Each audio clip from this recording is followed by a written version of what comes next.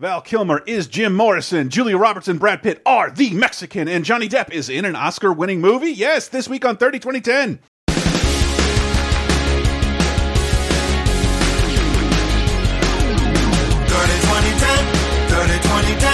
decades, every show, sometimes associated videos. 30-20-10, 30-20-10. Surprises and excitement, yes, we're going to the 90s and 2000s and 2010s on 30-20-10. Ladies and gentlemen, welcome to 30-20-10, the Laser Time Network's weekly pop culture time machine, taking you back every single week, 30, 20, and 10 years back in time, looking at all the movies, TV, music, even video games, and so occasionally much more. Hi, I'm one of your hosts, Chris Antista, who is with me. I'm Diana Goodman, and I am the Lizard Queen! It's me, Sarah. And this is a very, very exciting week for me. A surprise revisiting for me. I'm like, oh, that's way better than I remembered. Some of the best TV in one of the decades here that I can think of. Forgotten shows. It's really good programming all around, worth talking about. But again, 30-20-10, we're going to open up 3 portals from the week of February 26th through March 4th. Into 1991, 2001, and 2011. This will probably help you place where you were in time, who you were dating, when you were bar mitzvahed, who broke your hearts, who was at war. It's very interesting to see all these dates lined up in a single week, because the further back we go, the more it feels like, I thought that happened over an entire year. Nope, 1 week. Oh, yes. Yeah, I remember when Saddam Hussein broke my heart the first time. It was rough, man. Yeah, I had bet a lot of money that he had those weapons. Oh wait, that was the second time. That's a good way to kick off the episode. I got to tell you off the bat though, this episode is executive produced by Connor Ritter and many other fine people at patreon.com/lasertime. So very many great extras coming at you this week. We are pretty much caught up with the 30-20-10 games with the Video Game Apocalypse boys. Walk you through all the games that came out during this period in depth. We were either working in the industry or working on the periphery of the industry during a lot of these, so we have a lot of interesting stories you might not have heard before involving these games, occasionally knowing the people who made them. And we go in depth about that on patreon.com/lasertime. Again, upcoming Lasertime episode about erotic thrillers. Might be the best bonus time I've ever recorded with one Dan Amrich, who is in one of the movies. So that is as teasery as I'll get, hopefully. It's a very fun episode. Stay tuned. Tell a friend about one of the shows. And I'm done plugging! It's 1991. To bring you into the world of 1991, especially with these movies, this is more the stuff everyone was talking about. It's just, I was a little kid here, and I was way more media focused, but you could not get away from the news this week at all, no matter what your age was. This is a huge news week. Yeah, just bigger. Dear God. This is like 1991's 9/11 this week. It is fucking crazy. Coalition planes bomb Iraqi forces retreating from Kuwait during the Gulf War, killing hundreds and creating the so-called Highway of Death. A ceasefire is declared 2 days later. Bush gave Saddam 24 hours to get everyone out of Kuwait, and Saddam said no. And then we started a ground war. We had these big old tank battles and coalition forces, you know, the Brits, the Syrians, the Jordanians, the French, everyone's coming in. And they make a run for it. The Iraqis make a run out of Kuwait. And the main highway there becomes what's called the Highway of Death, where our planes blow up the front of the convoy so no one can move. And then they just start obliterating all the tanks, APCs, trucks, everything. Considering how grisly it is and how far it stretches, about 60 miles of just carnage, it's amazing not more people died. It was probably like 700, 800. Most people got out of the trucks and just made a run for it. A bunch of them got captured. A bunch of them made it out. But the carnage was real bad. In the aftermath, no less than General Wesley Clark said that was a war crime because they were retreating. Mm-hmm. Yeah, okay. It strongly affected a guy on an APC there named Timothy McVeigh. What he saw made him very anti-government. I love supervillain origin stories. Oh, boy. Yeah. It's not good, but it does end the war. The war's over now. Okay, yeah. The war's We're over. under a ceasefire, and the war's over. The Middle East is safe for now. For not even this week. Not even a week before fighting starts up again, because you got Shiites in the south of Iraq who think now's our chance, and you got the Kurds in the north. They're like, and now's our chance. Like, America just kicked the shit out of these guys. Now is our chance. And they start uprising, which becomes the Iraqi Civil War. and Iraq crushes them horribly, and it kills probably more people than the war did because they were expecting us to back them up, and we didn't. It's nice that people because we said, oh no, the point wasn't to get rid of Saddam, because we actually like Saddam being there as a counterbalance to the Iranians. So we're not going to get rid of Saddam. It just, I don't know. This is just me becoming aware of the world and the news this week, and it just seems depressingly cyclical. Because the same week, this is when the LAPD are filmed beating Rodney King after a traffic stop. Yes. Yep. And Rodney King, who was on probation or on parole and had been drinking, was driving with his buddies on the 210. The highway patrol tried to pull him over, and he thought, this is a probation violation. I don't want to go back to jail. So he leads him on a high-speed chase off the freeway and into a neighborhood. And then the LAPD is so fucking pissed that he ran that they turn him into a human piñata. They beat the living bejesus out of him. And the only thing that's special about this is that a neighbor pulled out his camcorder and filmed it. I can't tell, because I don't know if police brutality has increased over the last 30 years or our ability to film it, but the ability to film it has become very easy. Flip, boom, bang, you're filming. This dude had to like load up a camera and make sure it was charged, to throw in a VHS tape, and somehow got, like, how do you, these beatings do not occur for more than like a minute. It is a minor miracle, and I've had to tell a couple of friends who are police officers who are a little flippant towards police brutality, like, I get you might see this and it might be part of your job, but it's not part of our lives, and it's pretty disgusting when we have to see it. And this is the first time I think most of America got to see police brutality. I'd never heard the word before, ever. And now Nickelodeon is saying it. And well, I mean, you would see things like from the civil rights era of protesters getting hoses turned on them or dogs, but this guy, no matter what it was he did leading up to this, he's on the ground. He's not moving. Yeah, he's like trying to protect himself, and he's just being wailed on by multiple people with like unarmed. It was and this after they've tased him and tried to cuff him, and then just wailed on him for a while. And it was, and that's it. I mean, they cracked his skull, they broke a couple ribs, they broke his wrist, I think his ankle maybe, or his leg. I mean, they kept going so much longer than they needed to, and so much harder than they should have. Yeah, and this is a saga that will last much longer than you think. Something like this, longer than the Iraq War. We'll be dealing with the resulting fallout of the LAPD beating up Rodney King. You can draw a straight line between this and OJ getting acquitted. I mean, I was just drawing it. People versus OJ Simpson. Made in America? OJ Made in America? Yeah, they draw that line pretty clearly. Oh, I was just saying until the racial tension was like. Until the riots happen. Like that's another year. This is talked about for a year, and it's more than that, because then there's the riots, and there's the aftermath of the riots, and then there's a federal civil trial or a federal trial, and that goes on. So I mean, it's years before this comes to any sort of quote unquote resolution. But is it actually resolved? No. It's not. Like the Iraq War in 1991, February and March, it's solved forever. It's happened once and never happened again. It genuinely disturbs me, and especially because it's the least funny thing when I rewatch In Living Color, because that's like that comprises like 2/3 of In Living Color are Rodney King jokes. So Rodney King, he died, didn't he, a few years ago? Yeah. 2012. Oh goodness, let's move on. Yeah, there's so many. It might be the first time where I heard the phrase, "Well, he's no angel." Like, who gives a shit?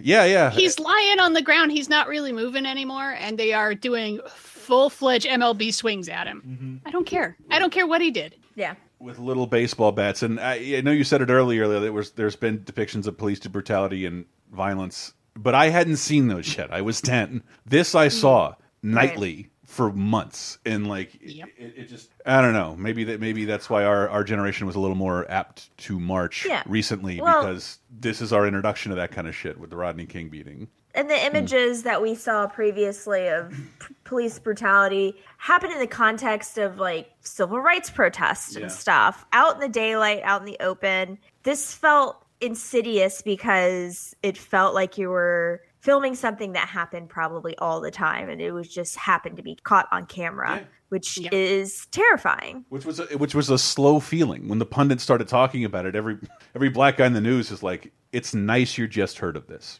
It's this phenomenon." And I'm glad you care now, but this has been happening for a very long time, and I just remember how closed off people were listening to even that anecdote. Anyway. There is fun stuff to talk about in the movie and TV portions. God, there's something it makes me feel so stupid in here.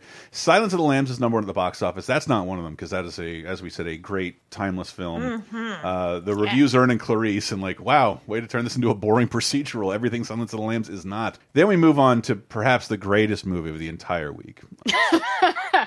Abraxas. I was wondering which one you liked more because we have 2 slices of 91 quality direct-to-video cheese right here. It's got to be Abraxas. Do you want the one with Jesse the Body Ventura? Or do you want the one with Mark Hamill in a small role? They pretend he's the main character. Abraxas, Guardian of the Universe, starring Jesse Ventura and Sven Ole Thorsen. You know Sven Ole. You know old Sven was Sven in Running Man. Yeah, you sound like a real Sven Ole, if you ask me. This movie is about 2 time cops. They're space cops who live forever and are looking for the anti-death solution. It's something they stole from Darkseid from DC Comics. It's bizarre. It's in this movie. It is weird, and I have not seen all of it. But like, if you get Pluto TV, there's a Riff Track channel. Riff Tracks has done this movie. It was too expensive for Mystery Science Theater, but not Riff Tracks now. And you can watch this wonderful Jesse Ventura classic. You can see where he ran away to from wrestling because Vince McMahon wouldn't let him start a union. Also, the Sven Ole is my favorite Swedish gay bar. And then well, I need to watch the riff tracks of this, but I've heard We Hate Movies, and it ends up being just 4 guys all doing Jesse Ventura impressions, yelling at each other for like 2 hours. You're going down. No, you're going down. I think you're the one who's going. You gotta stop shooting babies. And then I've never even heard of The Guyver with a. Oh, really? No, well, Jack. I had heard of it because. Oh, I'm sorry. I should say, yeah. Jack Armstrong, Mark Hamill, and is that Dynamite Jimmy J. Walker? Yep, Jimmy J. Walker. Yeah. Wow. What a cast. Jack Armstrong, I'll point out, doesn't even have a link on Wikipedia. He's he's no, I don't know if that's even his real name. I think my sister's dating him. Sorry, go ahead. So the Guyver used to be where people would make fun of Mark Hamill because it's like everyone else from Star Wars does big stuff, and Mark Hamill, he does the Guyver. We should all apologize because Mark Hamill is the best, and he is the best Joker of all time, and suck it. But the Guyver is about like a superhero suit from outer space, and this guy gets it. And there was discussion on the Laser Time Facebook group about, after we talked about Drive Angry last week, about good, bad movies, and the Guyver came up. I was like, okay, cool. So I asked, all right, explain it, because we're talking about it next week, and I still don't have time to go watch it. And I think I watched it when I was like drunk, when I was like 20. So Nicholas Guidry says is over-the-top action, wild practical special effects, acting to the rafters, more violent than necessary due to source material and short runtime. That's what I want to hear. 88 minutes. Wow. It got one sequel, and the voice of Solid Snake would reprise the role Mark Hamill refused to. Look at that. Yeah, so like a super suit lands on a guy, and then he does super suit stuff. Breaking into this episode from Video Game Apocalypse, it is Michael Rapara as Mr. Diana Goodman. Hi. Hi, Michael. I was sitting in the other room seething while I heard her talking about the Guyver. It's like, I can't believe this was on your list. You didn't say anything to me. We didn't watch it. No, I'm sorry. This is, and by the way, if you haven't been listening for 6 years, this is rare that Michael gives enough of a shit about a movie to break into 30, 20, 10. It is very rare. The Guyver. This was one I distinctly remember. Like, I was a big anime fan in the early 90s. And this was still at the point where it was a very niche-y thing. Like, you didn't hear much about it. And I had read about the Guyver in, like, magazines before. I had never seen it. And then I found out about the movie, just like it showed up on pay-per-view listings, I think. And I was super excited and, like, looking into it. It's like, it's live action? It's American? They remade an anime? Oh, my God. And I watched it, and it's a pretty fun flick. It's originally an anime? Yes, it was originally. Well, it was originally a manga and then an anime, I think. And but the live action version is about this teenager who, he finds like either like a biomechanical.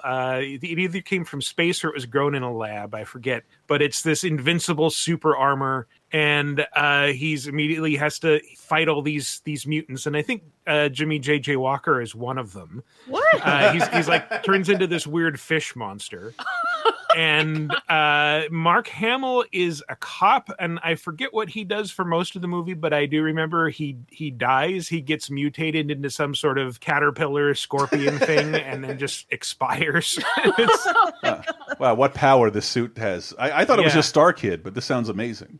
Yeah, and one of the things that I guess is from the anime is that like he dies and becomes like the main character just like gets completely obliterated, but there's like a core of the suit left, and the scientists are just studying it. The bad guys, they have it, and then like he grows a new body out of the core and like continues to survive. It's nuts, and it's super gross, and I loved it. And then I watched the anime and thought it was like, this is okay. It's kind of tame by comparison, but there is a lot of just like gruesome dismemberment, like right in the opening credits. That is something you never hear. The anime was tame compared to the American version. The live action American version is superior to the anime. Oh, I haven't seen it since the early 90s, but that was maybe it's one of those things where like whatever you form your first impression of is the thing that you like better.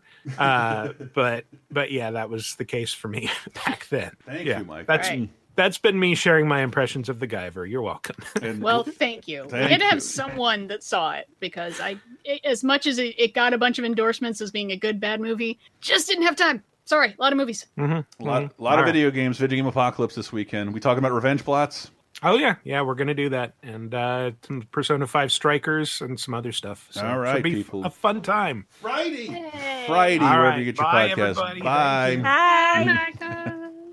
Anywho, and then next, My Heroes Have Always Been Cowboys with Scott Glenn, Kate Capshaw, Ben Johnson, Tess Harper, and Gary Busey. No, that seems interesting. And Scott Glenn, who you guys don't know, is astronaut Birthday quiz stumper. Yeah, it is an old cowboy, and like to save his ranch and his elderly dad, he's gonna enter a bull riding competition. Yeah, and everyone said it's fine if you like spending time on a ranch in a movie. Sure, okay. Sorry, I'm just seeing that. Second to lastly, have True Colors. No, not the song. Mandy Patinkin, Richard Widmark, James Spader, and John Cusack. True Colors. You're wrong. Each made a choice. I resolved to be elected to Congress within 10 years. You got some way to cure this country's ills nobody's thought of? One is looking for power. I feel my time is now. I wanted you to be in a position to do us a favor. Now you are. I've been with Diana. I'm going to ask her to marry me. So that's your own relationship with Styles. You're marrying his daughter. Going out and introduce you, and then our deal is done. The moves on this kid. It's no move, that's a crime. The other is looking for justice. Did you blackmail the senator? Tim, I played hardball, yeah, but I never threatened to use it. Come on. He's tied into racketeering. Anybody watch this? No. This sounds like it's filled with intrigue. Man, I'm sad I actually missed this week, because I do love me some Mandy Patinks. I know. Yeah, so it's a political thriller about two best friends who work their way up in politics. And they started so young and idealistic, but one is so driven by ambition that he becomes all corrupt and mean and up to no good. And it stars John Cusack and James Spader in the opposite roles that you're expecting. Ooh. So, like, that's kind of the only thing going on here, is that we've got this sort of thrill about like a rich guy and a poor guy, and they're working so hard and they're trying to make it, and the one who ends up a dick is not James Spader. Wow. Yay.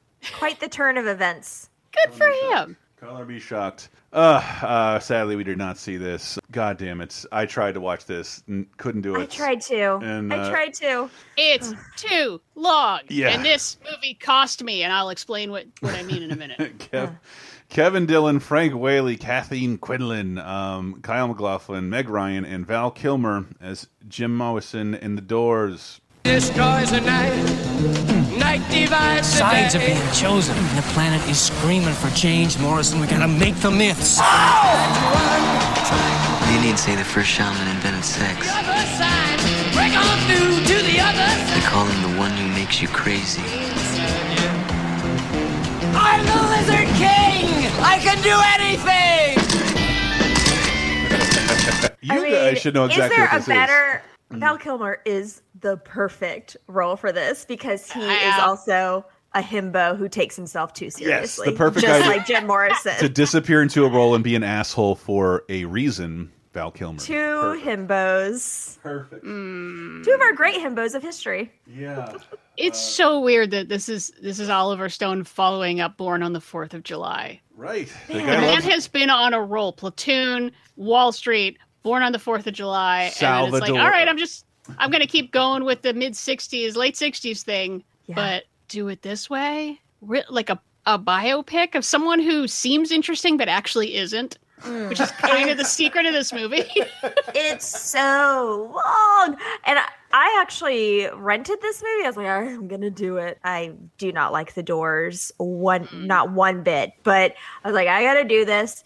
And I got, I think, maybe 15 minutes in. To the point where he climbs through a window. And then Meg Ryan's like, how did you get in here? And he's like, I'm too cool for doors. And I'm like, I want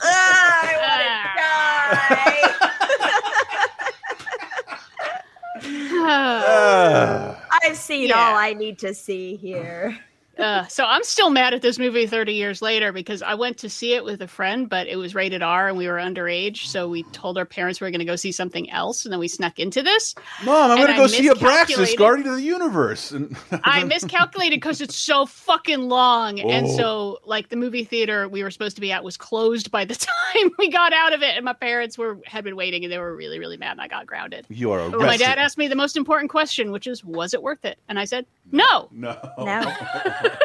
Was it worth spending $2,005 for the double disc special edition Oliver Stone enhanced DVD that I bought of this? No, it was. Why would you do that? It was early on in like holy shit, they really put a lot of stuff into this. A lot of new documentaries and interviews, and like those were exciting days a long time ago. We didn't have another movie to go watch. We only had ways to rewatch movies. No matter how much extra stuff they put in it, it was still always going to be about the Doors. I had never seen it. And I got to tell you, like, one, I do believe this kicked off a little bit of resurgence for them because by the time I got into high school and like people were smoking weed, like Doors stuff was pretty ubiquitous as any new band. Like people were into it. I'm sure the poster of the ask Sam about the high school we went to where he called all our teachers by their first names and smoked weed every day. But also I was having a conversation with I think my girl of like stupid titles for music biopics, like the story of Queen is Bohemian Rhapsody, and what was the other one we were thinking of? NWA is Straight Outta Compton, because that's typically how they name themselves. I was like, the Doors. Oh, it's a band too? Like, because I grew up in the marketing of the Doors movie, and they use the same logo, the same name, and I just thought it was this multimedia event having zero context and unable to see it. I thought the Doors was a cross-media promotional thing. I had no idea. Thought they were a fake band created for a movie? Yes, yeah, sort of. I just thought they. Oh my god. Yeah. And that might be why I've never truly got into them. It just seemed like this weird. No. I mean, the Monkees are pretty cool too, but like this looks pretty dumb. You know, the Monkees are way cooler than the Doors. And I want to say that's why they don't name movies that anymore.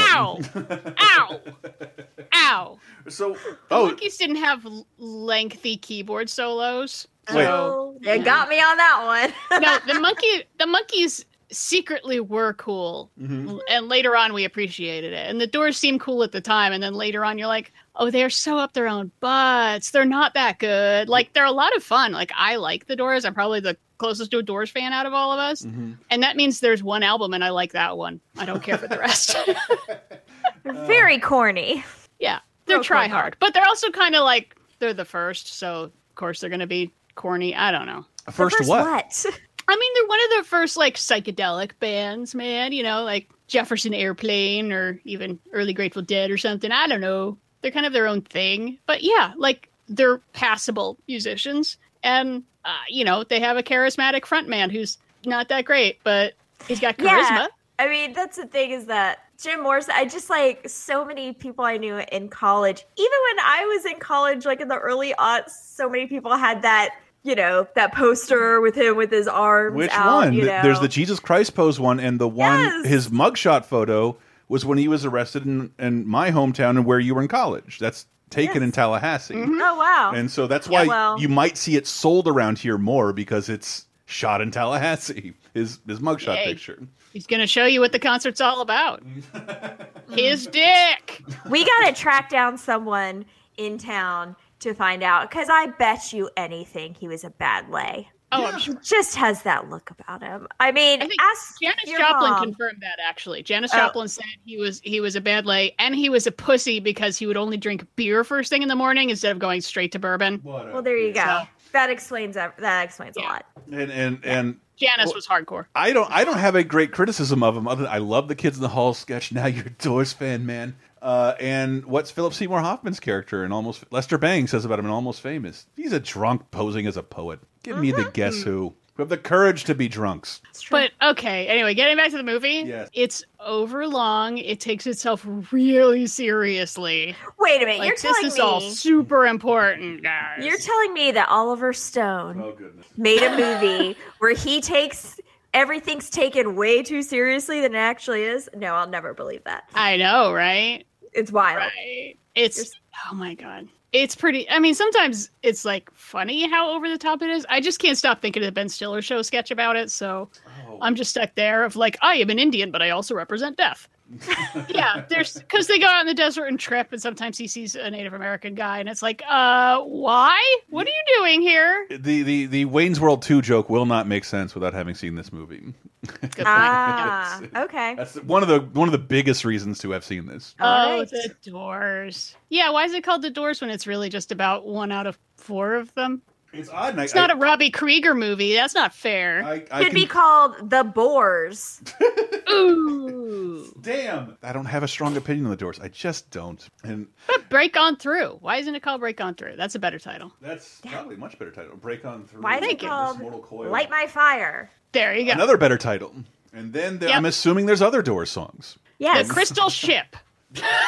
I like it too. All of these titles, though, I'm thinking of like the Variety like pun joke for how bad it is. More like crystal shit. Or light my fire, light this film canister on fire. No. I don't know what I'm doing here. Audience is extinguished. Light my fire. Yeah, but critics slam the Doors. It can be done. Nice. There's no good way to do this. That was perfect. And I don't remember critics being especially kind to the Doors, and it doesn't hold up very well, and it's not shown very frequently. But I think the Doors has a lot of fans as a band, and therefore the movie gets. But the Doors band does not like this movie. Yeah. At all, but also they have a legacy to protect. They are still touring and have never stopped touring the Doors with different lead singers. Yep. Yeah. Is Jim Morrison part of the 27 Club? Yes. Yep. Was he the first 27? Because what year did he die? No, it's Hendrix, then Joplin, then Morrison. Okay. Yep. Sad times. But this is also like this is peak boomer adulthood. You'll see a lot of Oliver Stone Entertainment in particular marketed at them, and whatever. Our generation had a chance to make movies and ejaculates all over the 80s. So who do you want to judge? So we're still soaking in it.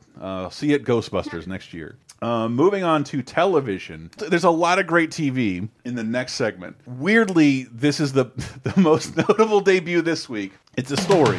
Toxic Crusaders, Toxic Crusaders. I had no friends, no girls that hugged me till I got radioactive ugly. Toxic Crusaders, Toxic Crusaders. I live in the dump cause the ribs real low. Got a little black Barbie and he loves me so. I love story songs, story intro songs. Gilligan's Island Mystery Science Theater and Toxic Crusaders. What? Toxic Crusaders. Is this based on Toxic Avenger? It is, and it is. What? I wanted to look into it because, is this the most successful trauma thing ever? Because, there's still merch out there for not necessarily Toxic Avengers.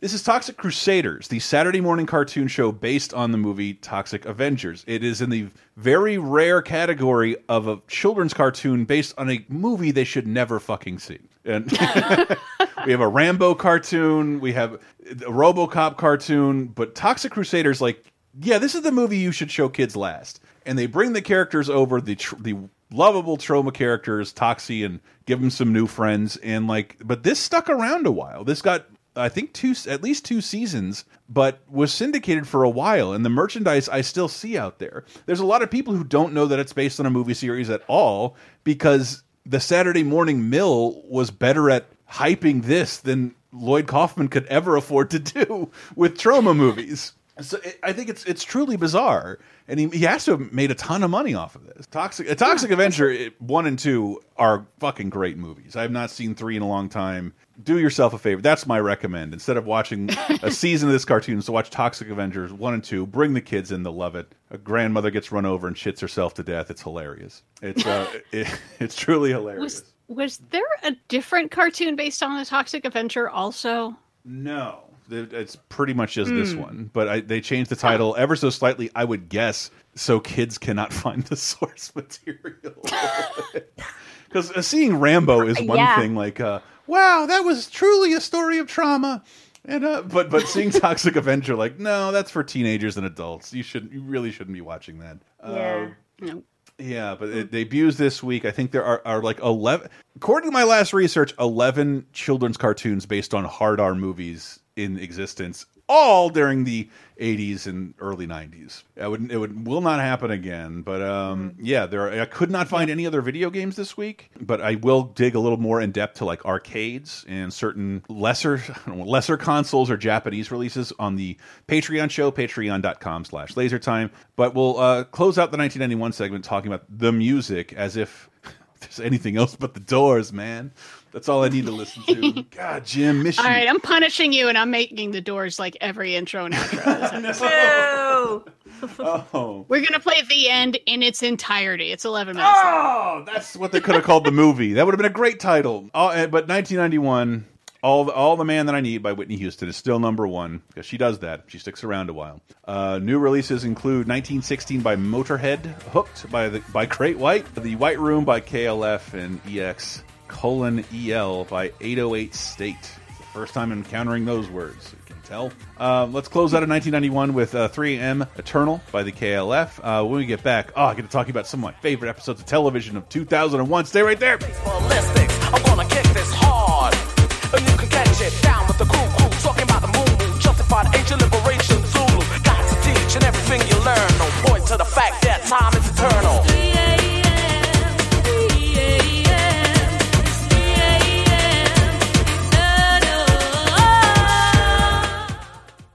Do you like Video Game Apocalypse and 30-2010? Well, the LaserTime Patreon has figured out a way to combine the two over at patreon.com/lasertime. We've taken a month's worth of 30-2010's games from 30, 20, and 10 years ago and grabbed the hosts, Michael Raparez and Matthew Allen, from Video Game Apocalypse. And with our combined 3 decades plus in the games industry, we found a great way to take a deep dive into the biggest gaming anniversaries of the month. Here's a recent sample. This is the year. This is when I discover Layaway, and that would have been Teenage Mutant Ninja Turtles 2, the arcade game. Such a strange phenomenon that Teenage Mutant Ninja Turtles 2 is like this make good. Like, here's what you wanted. Let's ignore the incredibly difficult Ultra Games platformer, the side-scrolling. It should be worth appreciating how hard that was to do, because I think they just assumed like there's no way we can optimize a game for arcades onto an NES. Like, somebody in Japan said, well, you better fucking try because you have 1 year. Yeah, this game should not have been able to run on the NES. Like, there's no, I don't know how they did it. Which was weird, and but for some reason at the time that seemed more exciting. Like, Pizza Hut was a very dynamic brand in the 80s and early 90s. Yeah, it was. I believe some YouTuber a few years ago took one of the coupons from either the game or the VHS. And Pizza Hut honored it. Oh, shit. Here you go. Here's a free personal pan pizza. It's only worth 11 cents. It's never been worth more than that. Because I did see someone build, literally, Michael, a custom arcade arcade 1-up for Teenage Mutant Ninja Turtles to the arcade game, not the arcade game on which it's based. And the dude put Pizza Hut coupons from the game underneath the glass of the the deck protector. God, that is some Street Fighter 2, the game based on the movie bullshit right there. It's weird, and it shouldn't be such a pleasant memory, but I remember this is where I'm like, Mom, I want this game, and I'll do anything to have it. And so she took me to the Walmart layaway department and taught me what that was about. So I'd keep bringing money into Walmart layaway until I believe she caved and like, he's never going to save up $50. This is so mean to do to the little kid. So, in addition to weekly bonus shows, over 100 movie commentaries, exclusive specials, you can get the 30-2010 Video Games Edition, celebrating a month of important gaming milestones every single month at patreon.com/lasertime in exchange for just $5. And you'll support all of the Laser Time shows, including Video Game Apocalypse, right, guys? Yeah!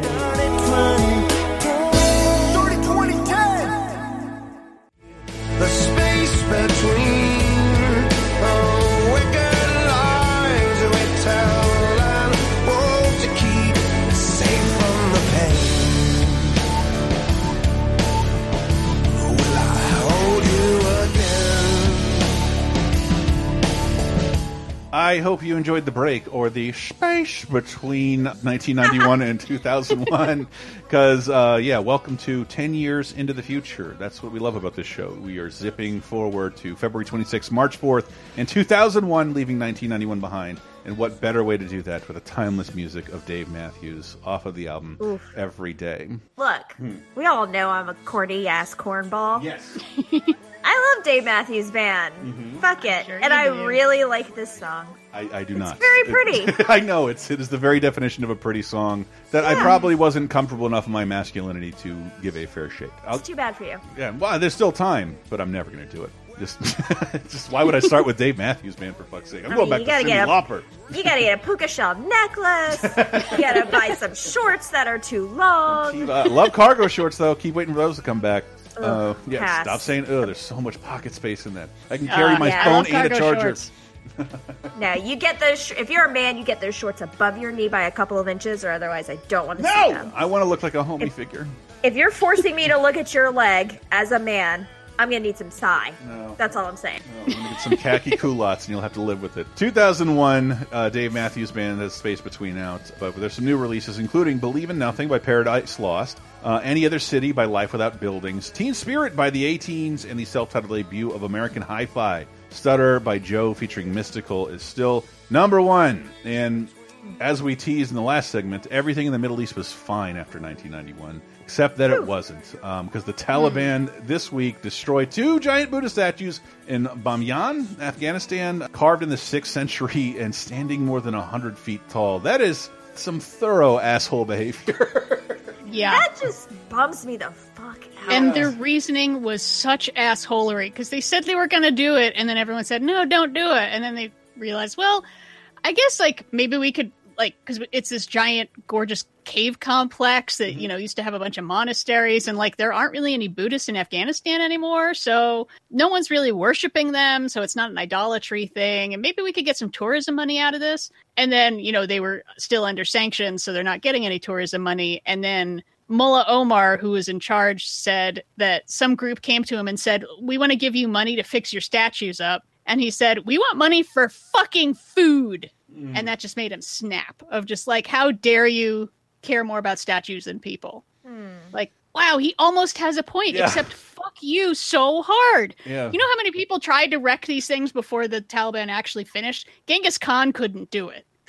Okay? These things were serious. And they just blew them up. Yeah, they shot a bunch of anti-tank missiles at him and they blew them up. That's not what you do with something super old. You reappropriate it. I recall, this is more than 10 years ago, going to Stone Mountain, which began as the Mount Rushmore of Confederate monuments. And they gave up. And so at night on Stone Mountain several years ago, what they do instead is broadcast a laser light show of Pink music from the musician Pink over these Confederate symbols. Cool. You don't have to destroy shit. Has Pink signed off on that? I have a feeling she would not be. It was a laser light show, so I don't know. you don't. It doesn't incorporate the thing because it's really just a small postage stamp size thing in the middle of this beautiful, big, giant 100-foot like rock potato, smooth as silk, and it's perfect for projecting laser light shows, which are always super fun. Can't see it at night. Yeah, they did do a thing. It was only a couple of years ago. Some Chinese artists projected the statues back in their place as they probably had been, because they're carved into the mountain, and then they use stucco to like do the finer details of these two Buddhas. So, and they're probably painted at one time, so they're probably really stunning. And what we had left was just sort of the raw, basic materials. But still, they're over 100 feet tall figures carved into a mountain in the year 600. Yeah, and these fuckers blew them up. So yeah. How? I mean, if only they knew in 2001 how much money they could make from influencers going and posing in front of them for their travel Instagrams. Yeah, pretending to rub the belly. Yeah. Yeah. You'd have to bring like a really long broom or something. it's kind of, by the way, 10 stories up, dude. That story was not me advocating holding up Confederate monuments, just looking forward to the day when you can walk by them by like their religious iconography from the 6th century. Like, oh, that was stupid. Yeah. Nice job. Like nice job on the art. Yeah, just take them down. I don't know. Blast it. Look, yeah. Anyway, you can't blast Stone Mountain. It's a big mountain. But just blast that little face off of it. Yeah. Just put new faces on them. So it's actually like all the characters from Toy Story riding horses. Okay, now I'm in. Fucking Jimmy Carter. Hello. That's Georgia. Who should be It's there. in Georgia. Jimmy Carter, an American saint and a true hero. You brought up Jimmy Carter, I think 3 weeks in a row, and it's making me nervous because it's like 95. Oh, no. I think she's having an affair. I think she's having an affair. Well, he's always on my mind and in my heart. Thank you very much, sir. Moving on to 2001 movies. The Caveman's Valentine is a movie with Samuel L. Jackson, Colmfior, and Ann Magnuson. I remember sort of wanting to see this because it might be one of the weirder things Sam Jackson has ever been involved in. He's a guy, I don't know if, I think his agent isn't capable of saying no to things. Do a Capital One commercial, ruin your credits. I think he signed up for this because it's directed by Cassie Lemons, who did Eve's Bayou, which he's fantastic in, and that movie is freaking great. And I mean, it's based on a book, but it's a very strange concept because he plays a homeless man that lives in a cave, and he has mental illness, but he also thinks there's been a murder, and he's trying to solve it. All the reviews were sort of like, well, they're trying really hard and the performances are good, but which means, okay, if that just means go watch Eve's Bayou, then I'm all for it. That movie's freaking amazing. Sam Jackson doesn't have a ton of movies where he's the balls out fucking lead. He's always has a partner, or he's always like fifth build. He's in a ton of stuff and everyone knows his name, but like name us, like, other than Shaft, I don't know of any Sam Jackson starring movies that I love to death. Other than, Hateful Eight, but I guess that's sort of a spoiler that he becomes the star of that film. And, that's a good point. Usually it's paired with somebody. Yep, always. Yeah. Usually someone white. I wonder if they'll get along. I bet I can't wait to see Sam Jackson yell at him. Suck it, Tim Roth. And then, movie I did not see. Leslie Bibb, Michael Clark Duncan, and David Arquette, See Spot Run. His name is Spot. The top canine agent in America. You want we should get the dog? He's one smart puppy. His name is Gordon. He's one dumb mailman. That's Satan's dog. And now... I'm not picking that up. It's doo-doo. What's that smell? Or die. See Spot Run. See Spot Run. David Arquette. Lots of great movies in his past. Buy it now in a Warner Brothers Snapcase. I did not see this movie. I refuse. It's mentioned. I watched a fairly great documentary, You Can't Kill David Arquette, about him trying to untarnish his wrestling career by traveling down to Mexico and playing the Indies like 2 years ago and getting his throat cut open by a light fixture. It is a wonderful documentary that reflects on his entire movie career, and See Spot Run is brought up way more than once. So watch that instead. Yeah. It's a cool doc on Hulu. It's like I had trouble figuring out if See Spot Run is for children or for stoners, because like all the ads and the descriptions is all about, you know, this wacky dog and he does wacky things and like the mob is trying to kill him because he's actually a fed. But like a running gag is that Spot bit off mobster Paul Sorvino's nuts. Oscar winner Paul Sorvino? That's his daughter. That's his daughter who won the Oscar. Yeah. Beloved character actor Paul Sorvino. Keeps getting his balls one after the other. I don't know how many he has. Probably a lot. How many are there? Yeah, is this like a gross out stoner comedy? Because it looks like it's for children. Why? Why are you doing this to us? Ugh. And wow, in terms of one of the weirder movies to ever exist that I think I saw in the theater. The #1 movie at the box office. Look at this cast: Gene Hackman, Bob Balaban as a gangster. Yeah, I love it. I love it. Jess Kidding Simmons, James Gandolfini, Julia Roberts, and Brad Pitt in The Mexican. He has 3 days to find the gun. This is the Mexican. Let's curse that gun. Save his girl. Where's your car? Sam? Jerry, honey. Stay alive. Stop that! And learn Spanish. I need a lift in your El Truco to the next towno. Brad Pitt. This time I win. Julia Roberts. Oh, really? The Mexican. Rated R. Kind of unremarkable, and like I feel like Vegas odds, this should have been the biggest movie of the entire year. Yeah. Considering like back Brad when Pitt and Julia Roberts together at last. The two biggest bankable movies. I remember reading an article about it. Like, these people will guarantee you make money. And we just threw in as the third lead the star of The Sopranos, and in like one of his first roles after The Sopranos. As always, playing a hitman for the 5th time if you don't count Tony Soprano. Yeah, this is a quieter movie than I expected, and it's not. I don't remember it being very great. Did anybody else rewatch this? I didn't rewatch it, but I do remember like being really excited for this movie because, of course, Brad Pitt and Julia Roberts. I'm thinking like, this is gonna be great, and coming out of it so perplexed. Like, just tonally, it was all over the place, and like kind of hard to follow, and the chemistry was all off between everyone. Like, it just is a really strange film. Like, and so I wanted to go back and rewatch it, but unfortunately I just couldn't get to it this week. But yeah, it's a weird one to me. Yeah, I rewatched big chunks of it, and yeah, I was sort of struck by it's a little odd that everyone is signed on for this, because it's like I feel like the script could use another round or two. Go around, because, you know, Brad Pitt is being forced to work for the mob and he's got to go get this fancy antique gun, and then it keeps getting stolen from him and he keeps getting double crossed, and there's wackety smackiness. And at the same time, James Gandolfini has kidnapped Julia Roberts' girlfriend, and they're sort of on their own separate adventure.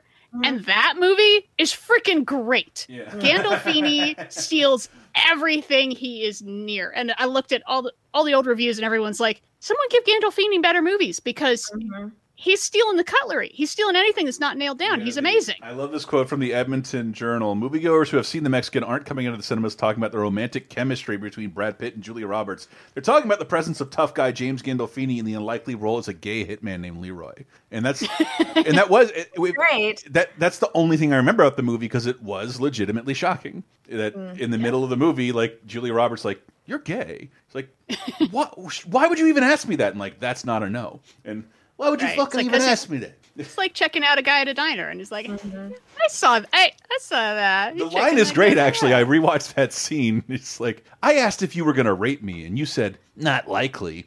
What do you mean by that? What did you mean, not likely? Am I awful looking? Then I thought about it. And, I don't know. Like, that's like one of the only things I remember about it. Yeah, that's like its most redeeming quality. And it's like the rest of it's like, it's okay. Yeah, Brad Pitt and Julia Roberts surprisingly do not have great chemistry together. They're fun-ish in their own separate parts of the movie, but the Julia Roberts, James Gandolfini road movie, holy crap. Yeah. You guys need to go back to the drawing board and just make that the movie. Yeah. Just make that the movie. I feel like maybe the chemistry issue with Brad Pitt and Julia Roberts is that they usually play, I feel like, opposite of the straight men. Like they're usually kind of the wild one or like the funny one or whatever, and they're like usually paired with someone more straight laced, maybe. And so I don't know, something's off there. I also have to say that it's just a personal pet peeve of mine. I really hate jokes like in the trailer where someone is like, can't speak Spanish, so they just add like an O to the end of every word. Like, I hate that a lot. Just like nails on a chalkboard to me. I hate that so much. Yeah, it's just not what everybody expected from a movie combining the biggest male and female movie stars at the time, and then you have something like Ocean's 11 where they're in 3 times and barely have any scenes together, but you know you'd see them together again. Yep, so and it's directed by Gore Verbinski, yes, who we're going to talk about again 10 years from now. Who is almost a coast-to-coast 30-20-10 champion this week. 2 out of 3 ain't bad. Yeah, this is like his faltering right before he hits his stride, I feel like, because he did Mouse Hunt already a bunch of years back, and then we get The Ring like next year, and it's like then it's on for that guy. I think he's the weirdest mainstream film director, like the fucking Hal Ashby of like billion-dollar things. Like, what a diverse group of things he decides to do. And without further ado, my favorite segment of this week has to be 2001. Because that is where television blows the fuck up, in my opinion. It is absolutely insane with notable releases this week. And quite possibly the biggest is the debut of The Lone Gunman, the X-Files spinoff. It wasn't big at the time, but it became big in retrospect. No, I remember it became big like 3 months after September. No, it was like, it was a little, because it's a 1-season spinoff of the X-Files featuring the 3, what would you call them, hackers, conspiracy theorists. Yeah, they're like mostly indoor people. And so like as odd as a concept of spinning them off an nerd show, I can see how it would make sense, but it only lasted 13 episodes and they went back to the X-Files before they were brutally murdered. They debut in their own show and they're not on the X-Files for a little while. And that was kind of a bummer. The pilot's plot in particular, this is March 2001, and about 30 minutes into the episode they realize this is what's happening with these terrorists. March 2001. Liars, your flight's gonna make an unscheduled stop in exactly 22 minutes. Corner of Liberty and Washington. Lower Manhattan. World Trade Center. We're gonna crash the plane into the World Trade Center. I'll tell the flight crew. More than a mountain has been made out of the molehill of this episode by conspiracy theorists. If that's not the case, I have seen this in bad faith conspiracy videos. Because nobody meant that. If you want to talk, they planned to blow up the World Trade Center and fucking X-Files show. I'm like, yeah, and it was averted. It is a very awkward scene to watch play out, and nobody remembered until like 2002. I saw it on a porn site because that was the only people, like before YouTube, that was the only people who could like clip video clips and put them up. Like, you have to see this Lone Gunman clip. There is a dramatic plane avoiding the World Trade Center sequence in this episode. And it's fucking weird. They plane flown by terrorists at the World Trade, which I just want to say to all conspiracy theorists, like, the World Trade Center is a very obvious choice. That's why the X-Files writers and Al-Qaeda landed on it. It's a very obvious choice. Yeah, because it had been attacked already. Yes, it's already been attacked. It's attacked pretty frequently at this point. It's been attacked already. It's really big. It's really prominent. It's kind of hard to miss. Like, if they wanted to fly something into the Statue of Liberty, that's a little bit harder to pull off. Yeah. It's a lot smaller. Sorry, you shouldn't laugh at that. But I mean, that is what this show is now most famous for. And I don't hear whenever we're watching an old X-Files and the Lone Gunman come on, I think 9/11 because of this. Because of how traumatizing that whole event was. The USA weird critical darling, the La Femme Nikita TV show, the adaptation from the movie and whatever it was, Bridget Fonda's Point of No Return. That's a remake of the movie. The TV show was lauded. Like, almost all my cool punk lady friends love La Femme Nikita, and the show has its finale this week. Sadly, I don't know much more than that, but I wanted to give it a shout out. Yeah, I loved that movie so much. Yeah, which one? The new or the old one? The old one. Yeah, the original. The French. Yeah. No, La Femme Nikita. It went like 5 seasons. It did pretty well on USA. As I don't know if it's technically an original or it might be like a Canadian import or a co-production or something. So they didn't have a ton of original programming back then, not like they do now with, your Royal Painses and your what have yous. Burn Notice, every dad's favorite show. Every dad's favorite show. Yeah, it was fun to have like a female-led action show. Before like Alias or anything. It was cool. I caught it sometimes. I liked it. It was kind of low budget, mid-budget, but it was fun. And this is what I was confused about. I probably didn't do enough research into it, but it's enough to know that Teen Nick, the programming block, debuts. And I wasn't sure where, but it looks like it did at least eventually make it to Nickelodeon proper, because now Teen Nick is a channel. It's its own thing. Adult Swim is not its own channel yet.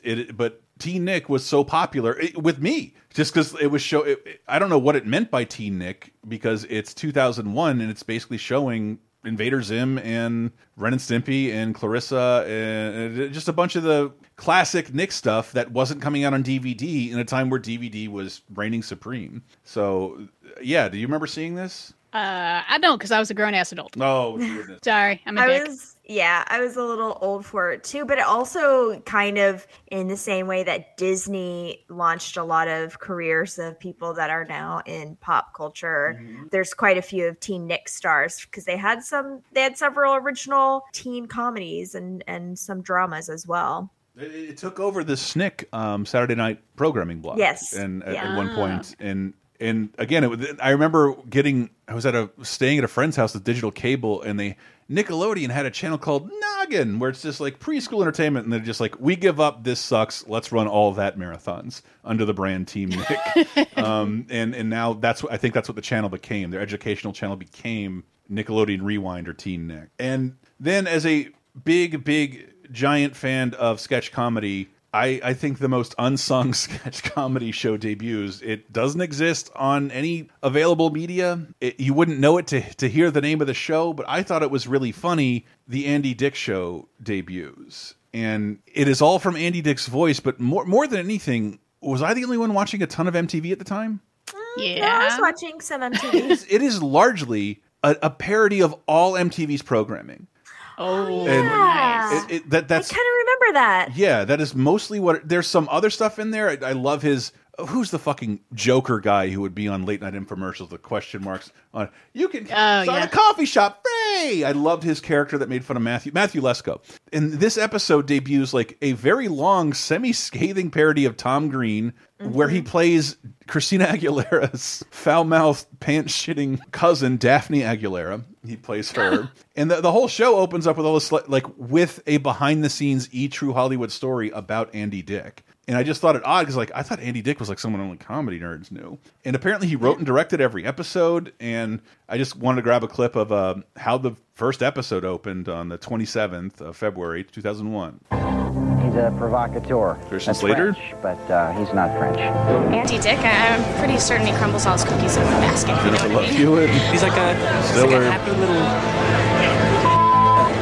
He was the man we laughed with.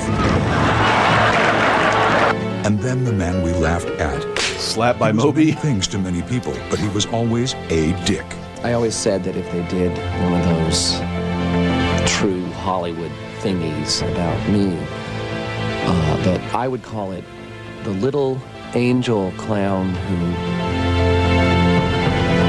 that cries. Now, the true Hollywood story of Andy Dick, the little angel clown that cries. I thought this show was endlessly entertaining. And Andy Dick can play like 3 different people. Yeah. And that's about it to his range, but he does it so confidently. I love how he strides into scenes just knocking things over. This shit always made me laugh. And if you were poking the holes in MTV programming like Fear or Behind the Music Video, like he was all over those parodies. It's odd to see this completely lost to time, but I think it is a very like VHS home video recordings on YouTube is the only way we had to remember this. Andy Dick is such like such a weird guy too, because like he's so funny like so many times, and then sometimes it's like I just wish that he kind of was a little bit more together, and then he would just be a huge comedy powerhouse. He'd be everywhere, you know. I just because when he's funny, he is hilarious. a very complicated and troubled person, but Yeah. has been able to talk about it and make people laugh. And I guess, hey, you know, if you're going to be someone who gropes women, also grope dudes, and then everyone's so disgusted with you, it just cancels each other out, and you get to still work. Wasn't there some like regular like show at UCB or something where they would start every show with a show of hands? Have you ever been groped by Andy Dick? And like, most of the time it was pretty much everyone in the audience. Like if you were hanging around in a certain comedy like circle and going to shows, Andy Dick was going to touch you at some point. Yeah. Lots of, yeah. Well, look, I share a love and a birthday with John Lovitz, and so I have to hate Andy Dick forever. Okay, all right. Oh, I don't know what that means. Oh, you got to look up that feud. That is wonderful. Yep, that's a long-running feud where they came to blows at least once, which would have been the funniest fight. Oh my God! I've watched. John Lovitz basically blames Andy Dick for Phil Hartman's death. I do know. I do have I think a semi-thorough version of that story because John Lovitz replaced Phil Hartman on News Radio, the show that Andy Dick was on. And people were a little uncomfortable with it. And I think he said as a joke, like, I put the Phil Hartman hex on you. I'll make sure you die too. And like, not only did he say that to him, he went up to John Lovitz in a restaurant who was eating with friends. And he's like, the hex! Ah! And like, just in front of all of his friends. And then I think the next time John Lovitz saw him, it's the manliest John Lovitz story I've ever heard. He pushes him up against the bar and uppercuts him in the face, falls back, hits him again in the face. Like, whoa, holy shit, you got tooled by John Lovitz? That's amazing. Oh my. Yeah. Wow. Yes. I had no idea about any of that. Yeah, John Lovitz like reveres, I think Phil Hartman was his teacher in the Groundlings. Yeah. So, and Andy Dick allegedly gave Bryn Hartman, his wife, the cocaine that got her back on the cycle that ended in her shooting her husband in the stomach. So, yes. Yeah. Yep. I'm laughing to the tears. Yeah, I'm sorry, Andy Dick, talented guy, needs to pull his shit together. Yeah. I got my side of that Hatfields and McCoy. Sorry. I mean, okay. Everyone I know who had those kind of problems is dead well before Andy Dick. So, like, I have to imagine he's doing better. He has to be doing better because he's alive. Jesus, speaking of tears and alive. I'm just going to play this and see if any listeners out there can get it immediately, because this hurts. It's painful to talk about now that the writer-director of this episode is not being brought up in any kind regards. But I would have called this one of my favorite episodes of television ever, because it is out of nowhere. It just starts off way jokey, and I did not see it coming, and I was floored. Hey, flower getting lady. You want me to pick Dawn up from school? Mom? What are you doing?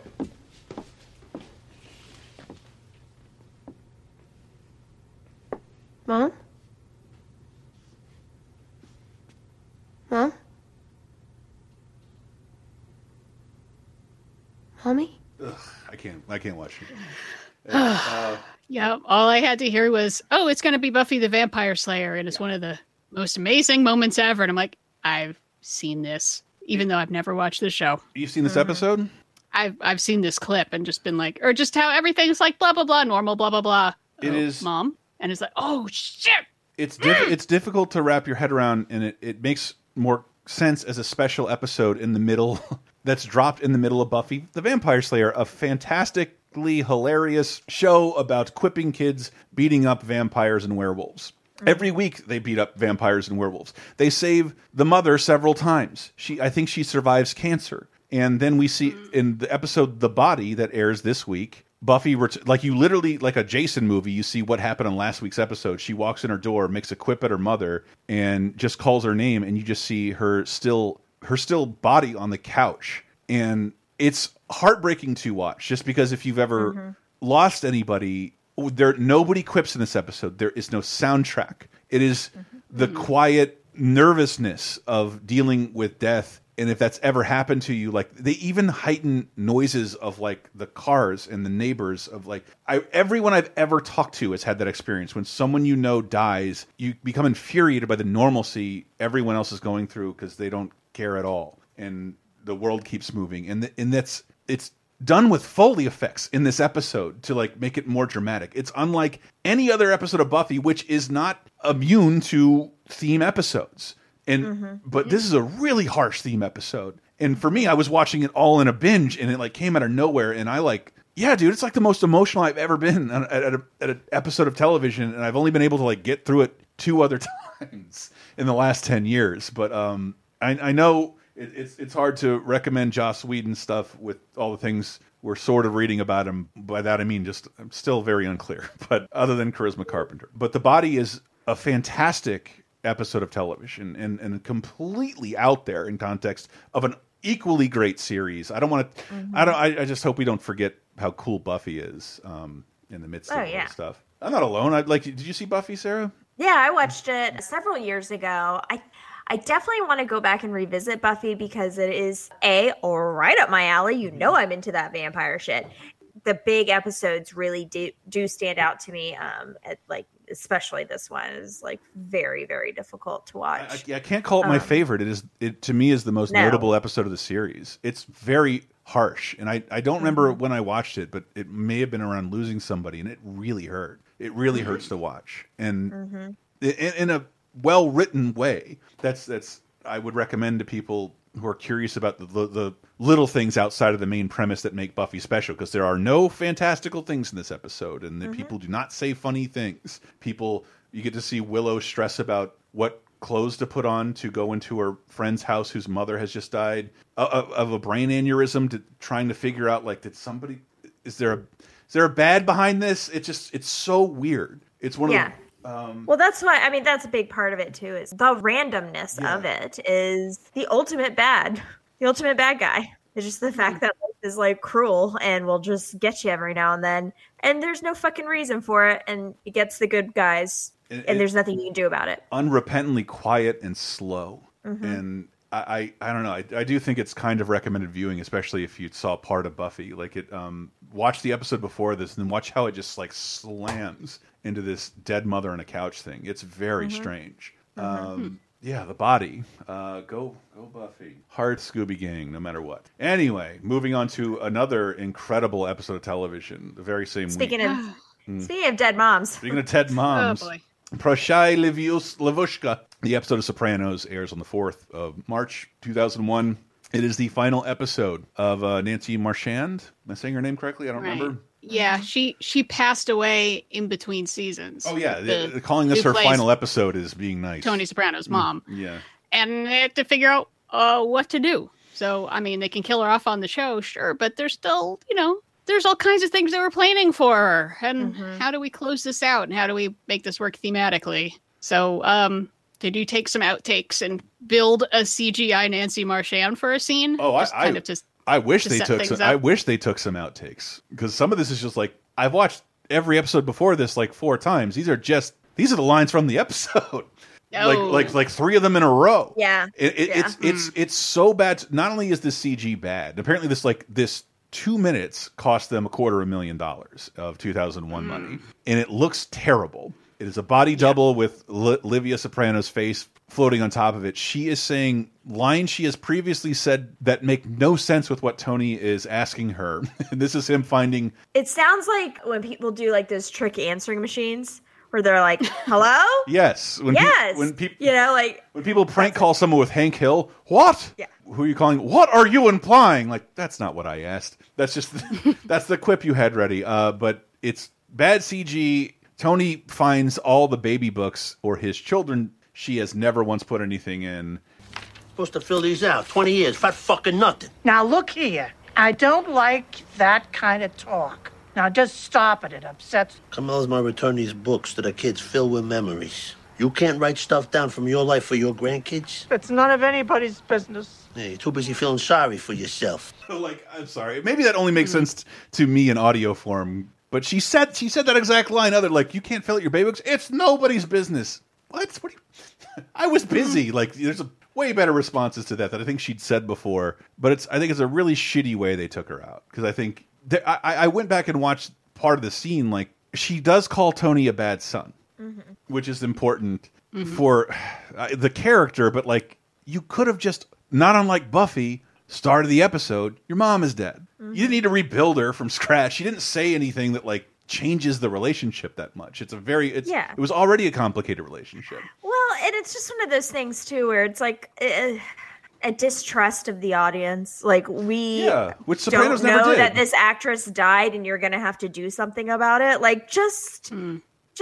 We're the Sopranos. We show everybody dying on the Sopranos, except for the last episode. But I mean, we all know, like, it's I don't know. It's just weird. It just felt like a weird underestimating the audience to be able to handle something real life affecting the filming. And it's like, oh, you're willing to do this, but then you're also going to cut a season in half and put like a year between the two halves of the season. Like, what is happening with the show? I mean, I love it. It's one of the best Sarah, I think shows that's ever. a great description, because if I describe The Sopranos anyway, it's like the most respect for the audience I'd ever seen a show give. Whereas this is the opposite. Like, we get it. Livia's dead. It's fine. We don't need to see her face again to know that she's died. She was going to die in the next 10 years while the show's on anyway. Like, we get it. She was not, sorry, the actress was in terrible health and was begged to do the show anyway. She was not going to get very far. I love Carmela Soprano, Edie Falco's. Oh my gosh. And this is the greatest part of the episode, where they have a funeral for her. Well, the whole wake is just crazy, because like Christopher is like totally fucked up and is trying to give a toast, and he can't.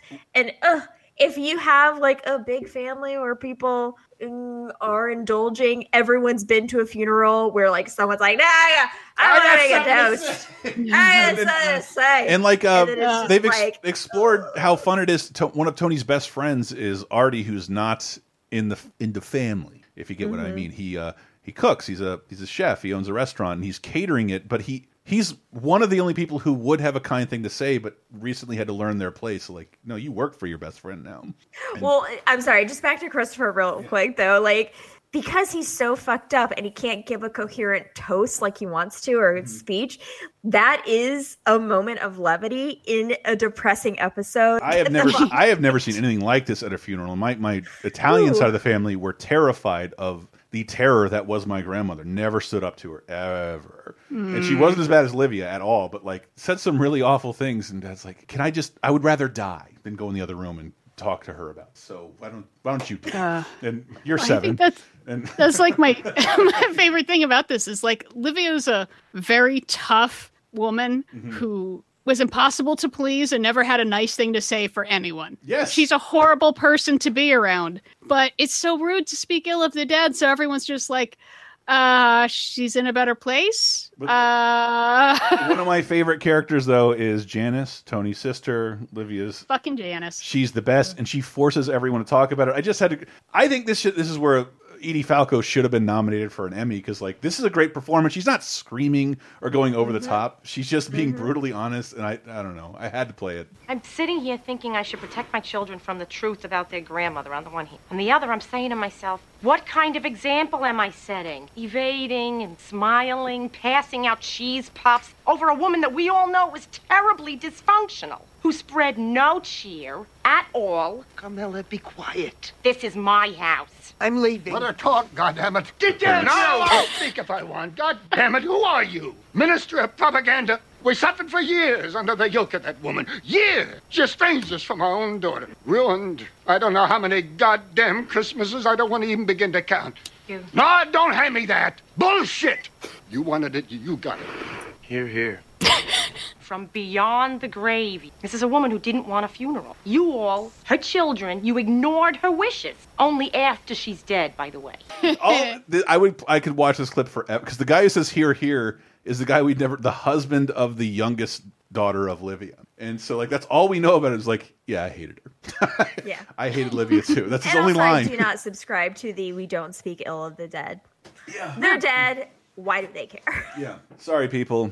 Sorry, your precious Rush Limbaugh's not getting that. But he did. I think somebody had a headline. He spent a third of his career talking shit about the dead. So I think he can take it. Anyway. Yeah. The Sopranos. Please watch The Sopranos. Please listen to Diane and I on an upcoming episode of Talking Terrific Television. We talk about Pine Barren. Yeah. Coming up on this show as well. And then lastly, but not leastly, on the 1st is Gilmore Girls. Christopher returns. Yes, another good Christopher episode. This is actually when we meet Rory's dad, who is this handsome hotshot guy. Basically, his story is that Lorelai and Christopher were in school together and were boyfriend and girlfriend, and she got pregnant by him at 16 and kind of derails both of their Richie Rich lives and plans. You know, they're supposed to go to Ivy Leagues and whatnot, and he's just not really involved in their lives, but he comes in and out. So the whole episode is him kind of seeing their lives in Stars Hollow. And it's interesting because, you know, we don't really know anything about him until this episode. And it's like, and there's definitely chemistry between him and Lorelai, which is very interesting to watch. And he's going to come back time and again throughout the series. But what's really interesting, and I pulled a clip from, is the Friday night dinner that they go to with Lorelai's parents, Emily and Richard, who are just so brilliantly played by Kelly Bishop and Edward Herrmann. And they're doing like a big dinner with also Christopher and his parents. And there's a huge confrontation because they start rehashing old history of how their son's life was derailed. He couldn't go to Yale because he had knocked up their slutty daughter. And like, meanwhile, Rory's like sitting right there. She's like, I'm 16 and these are my grandparents and they're screaming about me. And so Edward Herrmann, Richard, Lorelai's dad, defends her, which is like something that we don't really see because they have a very difficult relationship. And after it's all over, Lorelai goes to talk to him in his office and is like, thank you for defending me. And he just gives this speech and it's so beautiful. Edward Herrmann is just such a fantastic actor. Like we just lost him when he died. It was just so sad because he played this character so perfectly of a dad who like was brought up a certain way and is and loves his daughter and loves his granddaughter, but also can't let go of these like Richie Rich traditions and aspirations of Yale and, you know, what these blue bloods need to look like, what their lives need to look like.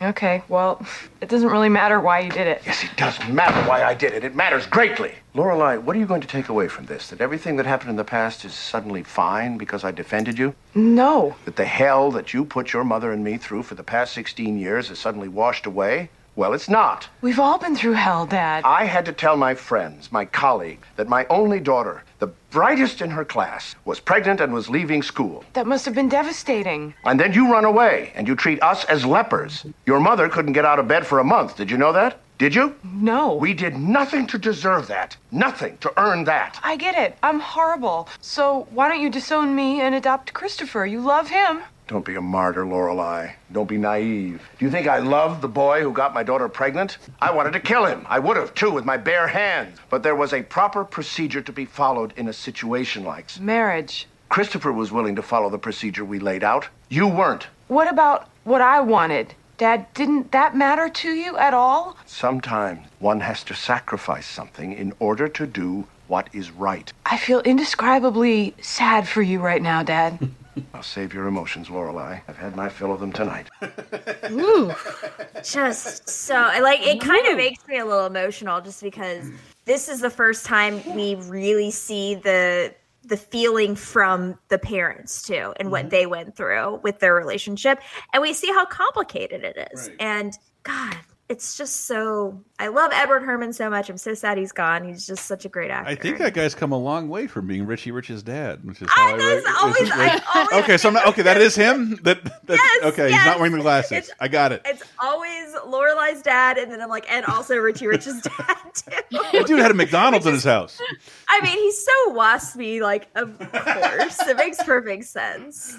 Remind me to catch up on more Gilmore Girls. I could do that while playing some of the games from 20 years ago, 2001, because they're all pretty notable. The Legend of Zelda Oracle of Seasons and Oracle of Ages. 2 Game Boy Color games come out. One focused more on action, one focused more on puzzles. And not unlike what had been done with Pokemon, you could do different things in them and make them talk to one another and share passwords and information. To beat Oracle, the Oracle series 100%, you had to play both games, which means I didn't play either because I didn't have a Game Boy Color. The Bouncer is out this week, a Square Enix game, and incredibly notable, probably not anymore, but Conker's Bad Fur Day.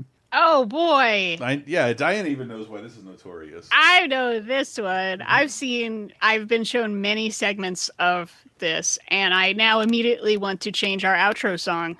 Oh, it's a Great and Mighty Pooh? Yeah, Great and Mighty Pooh. Great and Mighty Pooh. But the beginning, that's what, the D-Day landing from Saving Private Ryan with all adorable little animals getting horribly killed. That's adorable for you, because that is the Xbox remake from several years later. I see. But this is, at this point, it's a rare game made for Nintendo. Nintendo, at this point, is notorious for Nintendo doesn't have any mature first-party games. It's all Mario, Zelda, Pokemon, fun for the whole family. And they owned Rare, and they had made Donkey Kong Country, and they said they're going to make this character Conker into a thing, and he was family friendly. He is in Diddy Kong Racing as a friendly character. He has a Game Boy game where it's G-rated. He's a friendly character, and they just decided in the middle of this, fuck it, we're going to make the first party M-rated N64 game with this character we've already introduced as squeaky clean, and it just begins with drinking, puking, fucking, and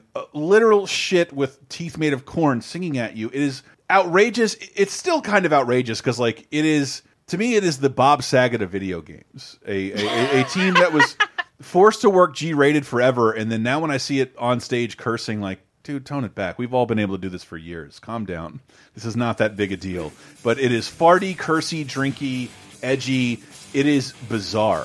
To the point where, like, I think most kids would not have fun playing it.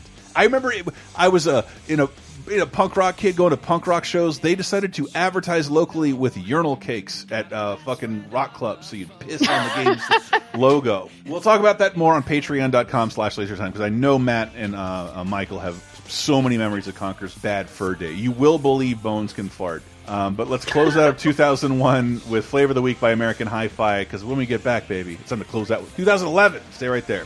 Boyfriend, he don't know anything about parties. Two-stone Nintendo. I wish that I could make her see.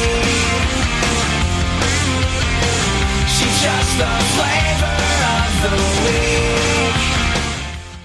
Would you like exclusive bonus podcast commentaries and more from the LaserTime crew?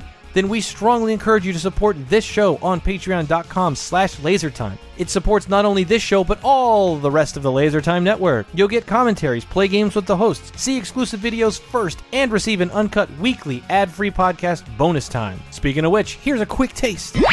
This is one of those things that feels good, because this is one of those shows I feel like we haven't done in a while. We're just going to talk about one thing, and it's not related to something terrible happening in the world.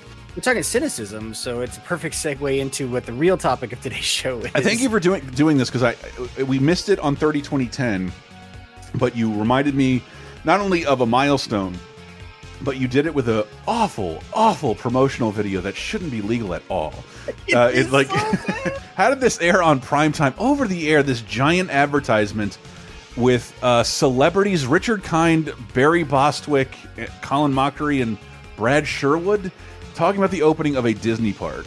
Well, you got quite a little park here. Whoa. This is hardly a little park, Mr. Bostwick. Disney's California Adventure covers 55 acres and has 22 rides, shows, and attractions. Each one is different. In fact, it's the same size and has an equal amount of attractions as did Disneyland when it opened in 1955. Only different. That is one hell of a qualifier. It has as many attractions as this park did 50 years ago. Right. They clearly knew what the press was about that park. I think it's still California Adventure, to its credit and lack of ambition. It did open. It is the theme park to open with the most working attractions. Even though some of those attractions were like required no robotics and like just hire someone to look like a farmer. They were very inexpensive. And I want to talk to you about that, because were you working there when this came about? No, I was just done. Real quick though, what you guys didn't hear in that clip, you can't hear the number of Hawaiian shirts visible in that video. John Lasseter shows up too to put everyone to shame. Everyone's wearing Hawaiian shirts. You think your shirt is Hawaiian? Get Bonus Time, a weekly uncensored and commercial-free podcast every Tuesday, starting for just $5 on patreon.com/lasertime.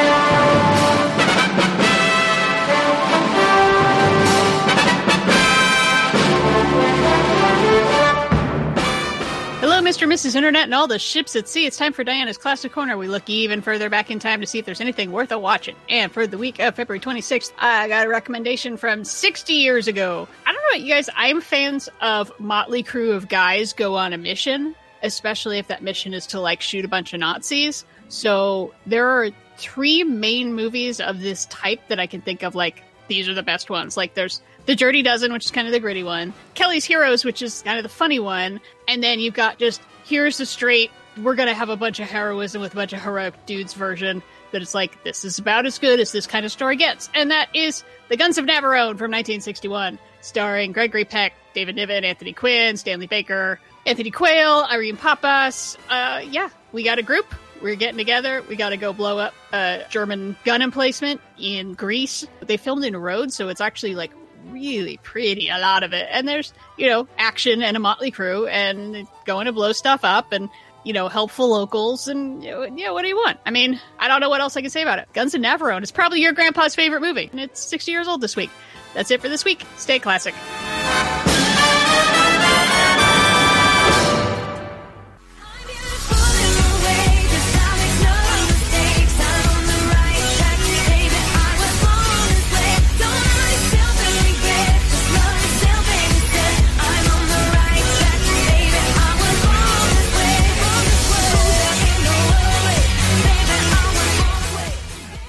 Coming in 2011 with Born This Way by Lady Gaga. It is #1, and I, for some reason, did not see this coming. I know we had a Lady Gaga song already, but I'm not ready for this song to feel 10 years old. Oh, same. Yeah, it feels very, very weird. But it's so good. It's so good. This was, like, I didn't even have a car, but we were renting and borrowing cars and always looking forward to hearing Lady Gaga on the radio. That is so long ago now. Wow. 2011, everyone. February 26th through March 4th. We have some other new notable music releases, including Different Gear, Still Speeding by BDI, Going Out in Style by Dropkick Murphys, Lucky Street by Go Radio, Goodbye Lullaby by Avril Lavigne, Build a Rocket Boys by Elbow, and Last Night on Earth by Noah and the Whale. Look, I'm sorry, I love Born This Way, but I liked it better when it was called Express Yourself. Damn. I'm kidding. I like both of them, but holy shit, is this close to being Express Yourself by Madonna? Come on. Agree. This one may have been a little more political. Hell yeah. Yeah. Don't be a drag, be a queen. Yeah. That's right. Movies of 2011. Jumping straight in. Happy, Thank You, More Please. That is a one-word title for a movie starring Tony Hale, Pablo Schreiber, Zoe Kazan, Kate Mara, Malene Ackerman, and Josh Radnor. Radnor, I said it. Yes. There. Yeah, from How I Met Your Mother, which I believe he also wrote and directed this in between seasons. Wow. Nice. Which, good for him. It's young couples and their lives, their loves, their problems. Most critics said it was kind of boring, but said Malene Ackerman was pretty good.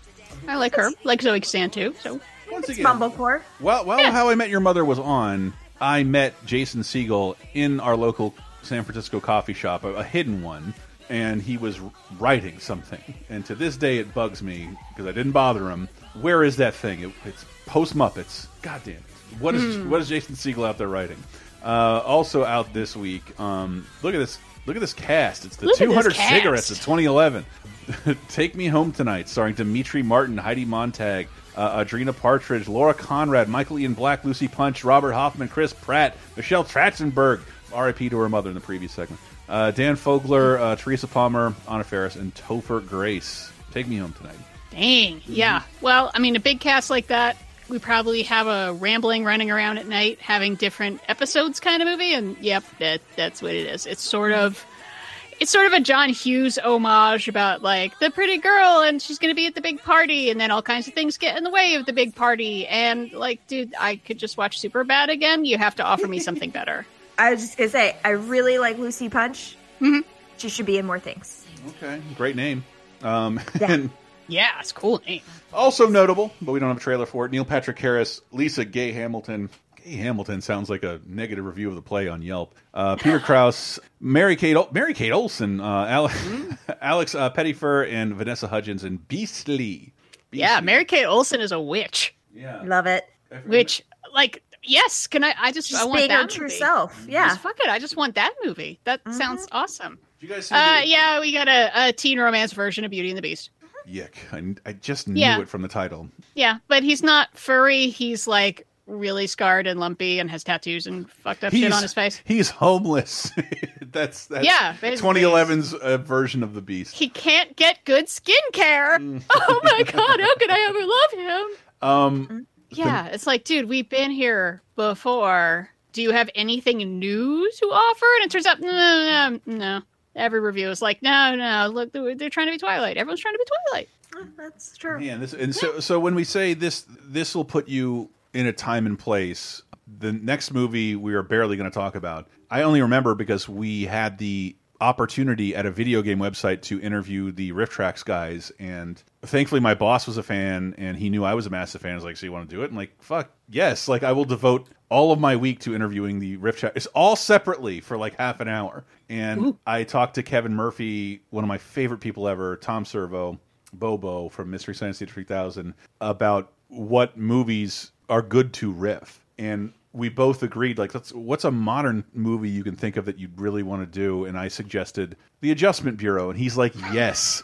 There's no way we wouldn't have a great time with The Adjustment Bureau.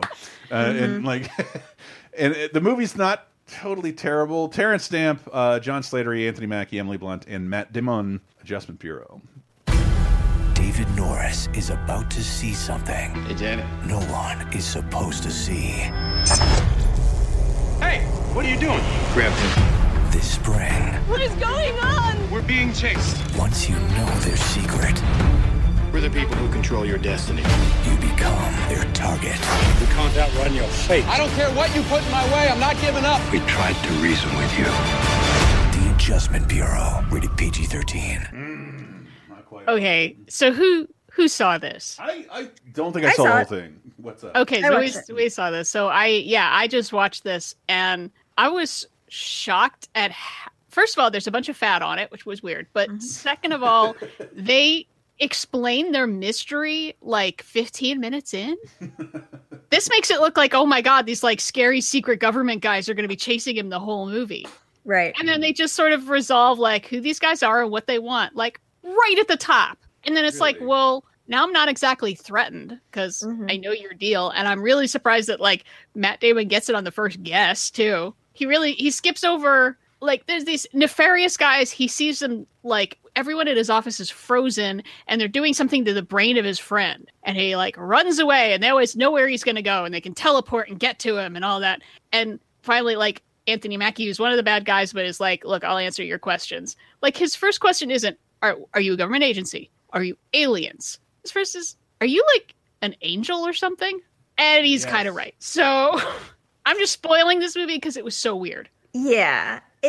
So I saw it when it came out, and I remember it being an interesting concept. Kind of felt like a Twilight Zone episode, honestly. Yeah, well, it's very lightly adapted from a Philip K. Dick short story. I was gonna say, feels like a short story, also, but also like boring. Yeah, like it shouldn't be. It goes back and forth from like, that's interesting, to extremely silly, to a lot of it just being like, where are you going with this? Nothing's happening. Where are you going with this? It's in this weird doldrum period for Philip K. Dick adaptations. They're like all when iRobot and Minority Report stick out as the best, you know you have a problem adapting one of the greatest sci-fi writers of all time.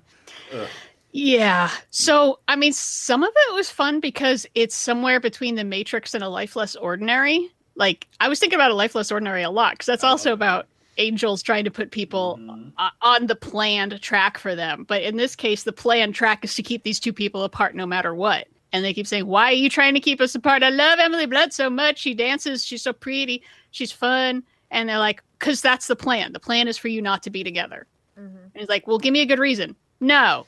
Oh, okay. Well, I'm going to try to get to her anyway.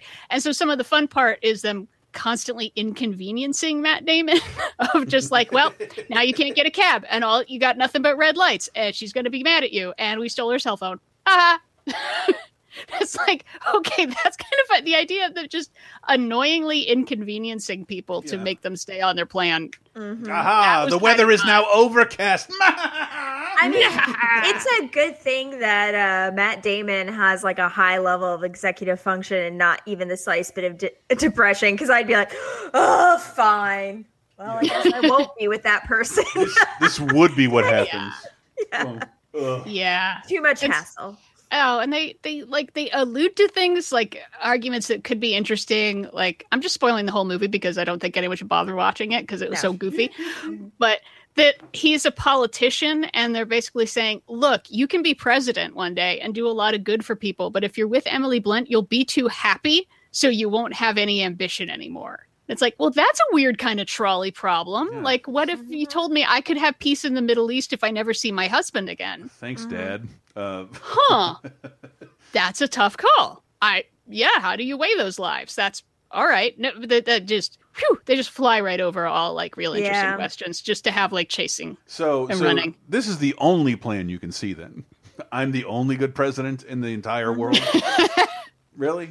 And I have to be miserable to do it? I got to be miserable. I can't be in love. All right, I see. Isn't it already pretty miserable being president? Therapists tell comedians not to think like that. I can't imagine someone saying that to the potential president.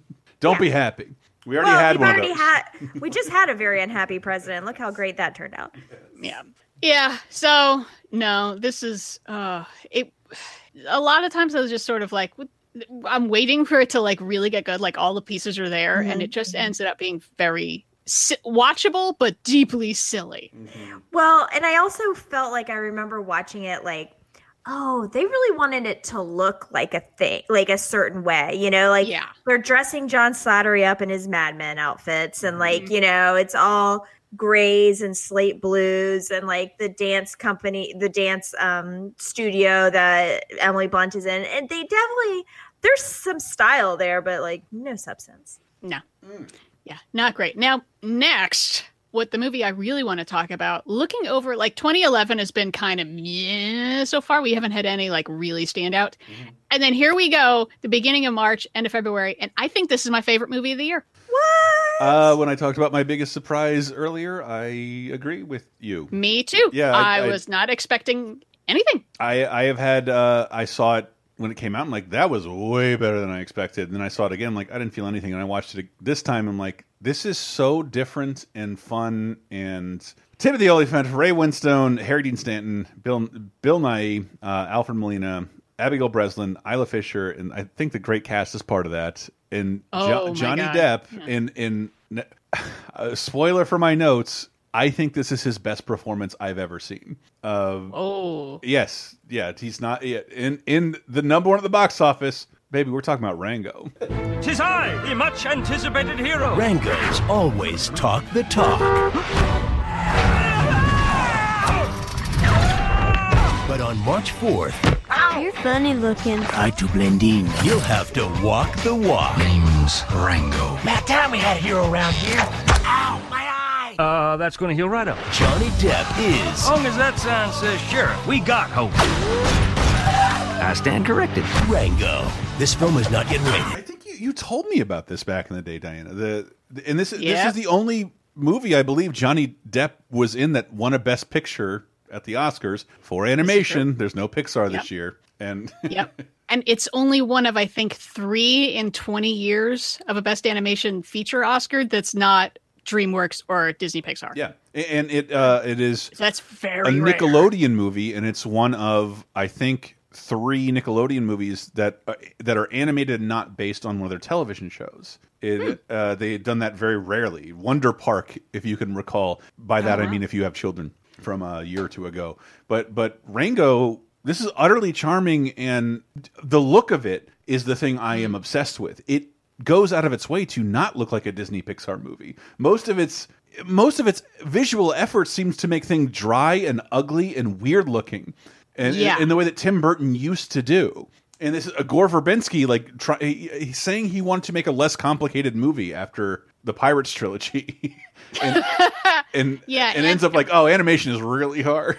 Yeah, computer animation is really hard. Well, that's one of the things that I love about this is they bring on the best of the best getting together for this project. First of all, it's Industrial Light and Magic. Yeah. I mean, the effects guys for the last 40 years, and they're like, oh, we could just make a movie that's all effects. That's just an computer animated film that looks gorgeous. It holds up incredibly well in 2021. It really does. Like more so than a lot of Pixar stuff from 10 years ago. It looks very good.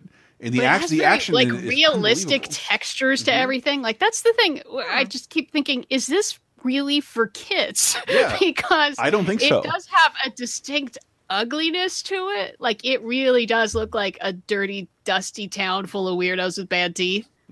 Everyone has bad skin. Everyone. Yeah. And I counted with another thing I had written down that I liked about it.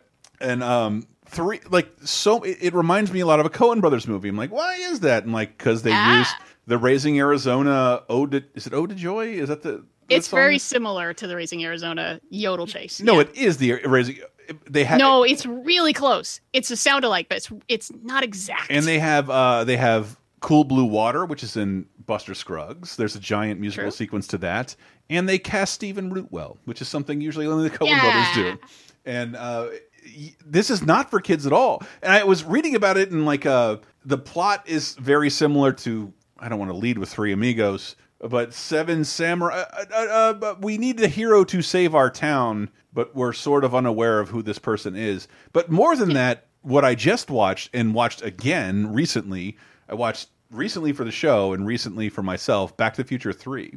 And that's about a modern person trying to fit in a Western setting, whereas Johnny Depp is just a domesticated lizard who falls into a rustic town of weird creatures, real animals who have been living humanless for a long time. And it's him trying to pretend he's Clint Eastwood when he's you can see in the poster, he's a Hawaiian shirt wearing domestic, a very afraid character. And also, you never see Johnny Depp just playing a version of himself. He never does that. It's always somebody annoying in an impression of something. And this is like, he's fucking great in this. Yeah. No, I hadn't thought about it, but when I think about what he was up to at the time, it's like, this is a performance from at least 10, 15 years earlier. This is the Johnny Depp that I love because he did weird stuff. I mean, they throw in a Fear and Loathing reference for crying out loud. He voices himself in Fear and Loathing in a throwaway reference. Again, kids will never understand and shouldn't understand. Oh, there's so much kids are not going to get. I mean, besides that, the plot is Chinatown. Yeah. It's literally the evil plot of Chinatown. They're not going to understand when he finally meets the Spirit of the West, who is Clint Eastwood in a golf cart full of Oscars. That's a thing that happens in this. They're definitely not going to get how many classic Western references there are in this. I mean, I just kept spotting them like, okay, that's High Noon. Okay, that's Good, the Bad, and the Ugly. That one might be Rio Bravo. And that might be Duel in the Sun that they're going for. Yeah. Oh my God. Bill Nighy as Rattlesnake Jake, who's a big bad that shows up at the end. They made a snake look like Lee Van Cleef. How did they do that? Yeah. And like, is this just for me? I think that's it. There's so many things in here that appeal to me, and just like clearly going out of its way to like, let's make this as un-Disney DreamWorks as possible. You would never mistake this for a Disney or DreamWorks movie. It's wonderful. Oh, and we were talking about the wonder that is Bob's Burgers, which is still making me laugh on a daily basis. Really great Valentine's Day episode. They went out of their way to like record together and sort of improvise. And like when you see an animated movie, things aren't very funny because they're delivered very theatrical and like clearly not in the same room. Gore Verbinski's like, no, everyone's going to be brought in with Johnny Depp to record these. So you can hear people playing off one another, and the performances are really subtle and funnier in different ways than any animated movie I've seen before or since. It's really good. Yeah, that makes a huge difference. Yeah. Oh my gosh, like everything about it. The score by Hans Zimmer. They brought in Sir Roger Deakins, get to call him that now, as a cinematography consultant because, like, it looks amazing. But it's one of those things where it's like, I want there to be more back and forth between directors of live action and directors of animation because this is so fun because Gore Verbinski can just take the camera wherever he wants because there is no actual camera. So there's like a chase scene where he's getting chased by an eagle and he like gets inside a Coke bottle and starts running. like it's a hamster wheel or something, and it's like the camera sort of goes in through the back and it's in the bottle, and then it pulls back around the other side. It's like all this cool stuff is you can only do it in animation. It's So fucking I want to brilliant. see more big directors try it. It's brilliant. Like, you shouldn't. I think I had like shrugged this off. I'm pretty sure. Did you like this immediately or see it in the theaters? I'm pretty. I did not. It was you or your husband who told me to watch this. Yeah, like well, because 10 years we watched it, I think, when it came to DVD, just because like sort of skipped it, busy, whatever, and then like reading the reviews of all these giant film nerds that I love, all saying like, "Oh my god, this movie!" And so Michael picked it up, and I'm like, "Oh, okay, I don't know." And then we watched Rango, I think, on a plane, and just like every 5 minutes, I was practically slapping him, like, "Oh my god!" Oh my god, he literally asked the bad guy, "What's he doing this for?" And he says, "The future, Mr. Rango, the future." I was like, "Oh my god!" And freaking Ned Beatty again. God damn it. Children must be so afraid of that voice now between this and Toy Story 3. I just watched Departed, so seeing Ray Winstone as the original big bad, like, this is wonderful. Oh my god. None of these people would be like, I think, carry a live action movie, but it's great voice acting. He's got a great voice. And that's, I mean, we're missing that this movie's also funny as hell. Yeah. The scene where, he defeats Ray Winstone as this big, like, Gila monster because, like, he accidentally burps, like, liquor in his face and it catches on fire. And then he's like, "Oh, gosh, I got to get that out." And it's like, pours more liquor on his face, so he just blows up even more. There's a lot of stuff that's, such like, a funny gag. not appropriate for kids. And there was a campaign, because, like, this might be one of the last cartoons you see anyone smoking in. There's a lot of smoking in it. Yeah. And there was a campaign to get it rated R, and I think Disney silently capitulated and like won't have any characters smoking anymore, and even decree that Jabba the Hutt can't smoke anywhere in merchandise, comics. Yeah, nobody smokes anymore in Disney stuff. So it feels incredibly distinctive as an animated film. I think the same way like Nightmare Before Christmas did a couple years ago, 20 years ago. But if you skipped Rango, it is my pick of the week, like by a long shot. It is very, very good. Yeah. And even if you're not like a total dork like me who's like pointing out all these references or influences or homages or whatever, even if you don't like Westerns, it's still really funny. Yeah. So you're the character really stuck in a Western. And the characters are fun. Yeah. So, yeah, sure. Alfred Molina is an armadillo that got run over. But he's very wise. And Abigail Breslin and Isla Fisher, like even that, like they're unrecognizable.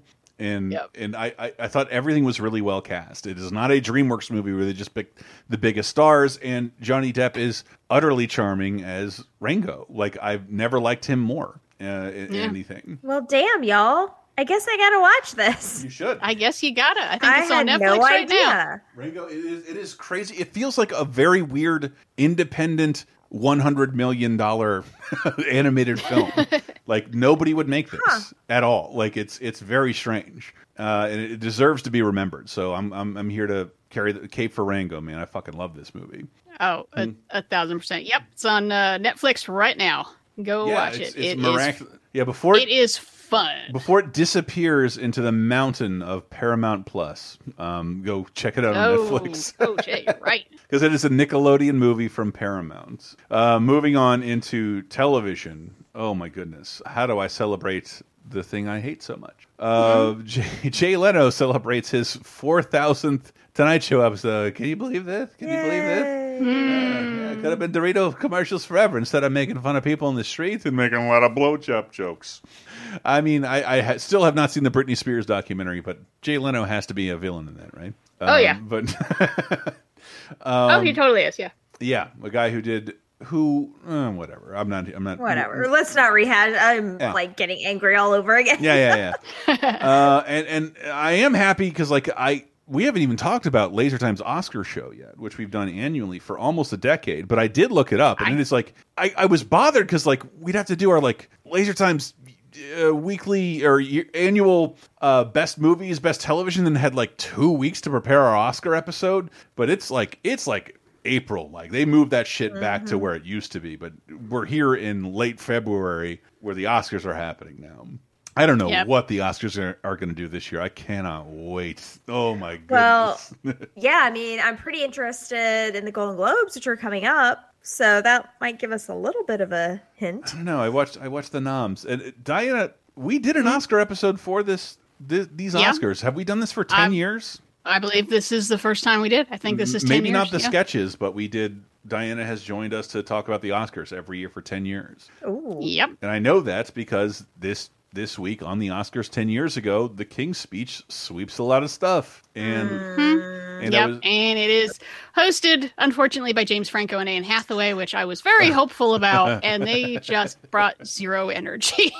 Oh, one of them brought zero energy. One of them brought a lot of energy. Yeah. I mean, I just this just rankles me because this is like the beginning of the Anne Hathaway hate train, I feel like. And she is annoying but fine. Like, let's just get off her dick a little bit. And like everybody was so mean about this, and she was like working so hard the whole time in a very sweaty way, which is not super likable.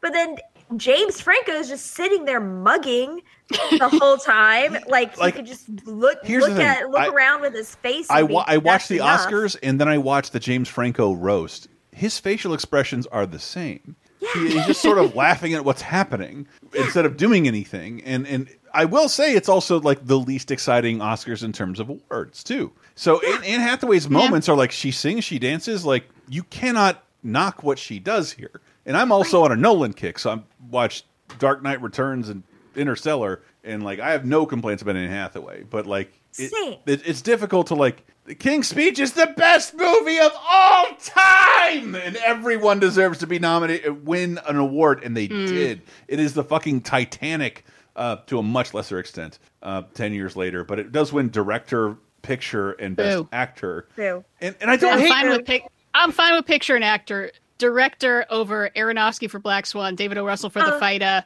David Fincher for Social Network, and the Coen Brothers for True Grit. Yeah, I'm assuming that was a 4-way split or something, because it's completely honey, cuckoo. And like, all right, yeah, it's not surprising that it won for Best Picture, but should it have won Best Picture? No. I don't hate it. No, probably Social Network. But hey, what do you get? Or even.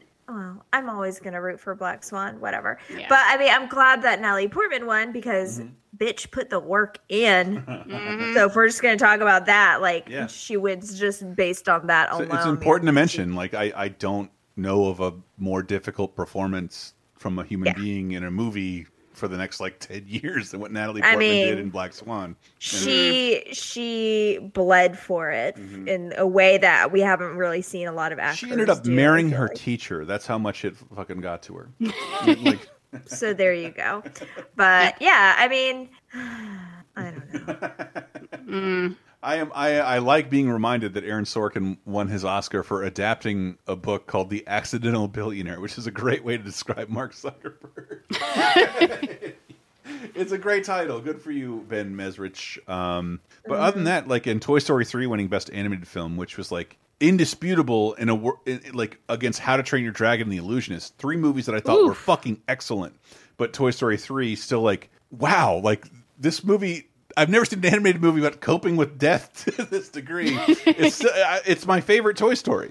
Toy Story 3 to this day. And best documentary with Inside Job is really good. Yeah. And really recommend it's that. where Trent Reznor won his Oscar for the score with Atticus Ross in The Social Network. Which is good.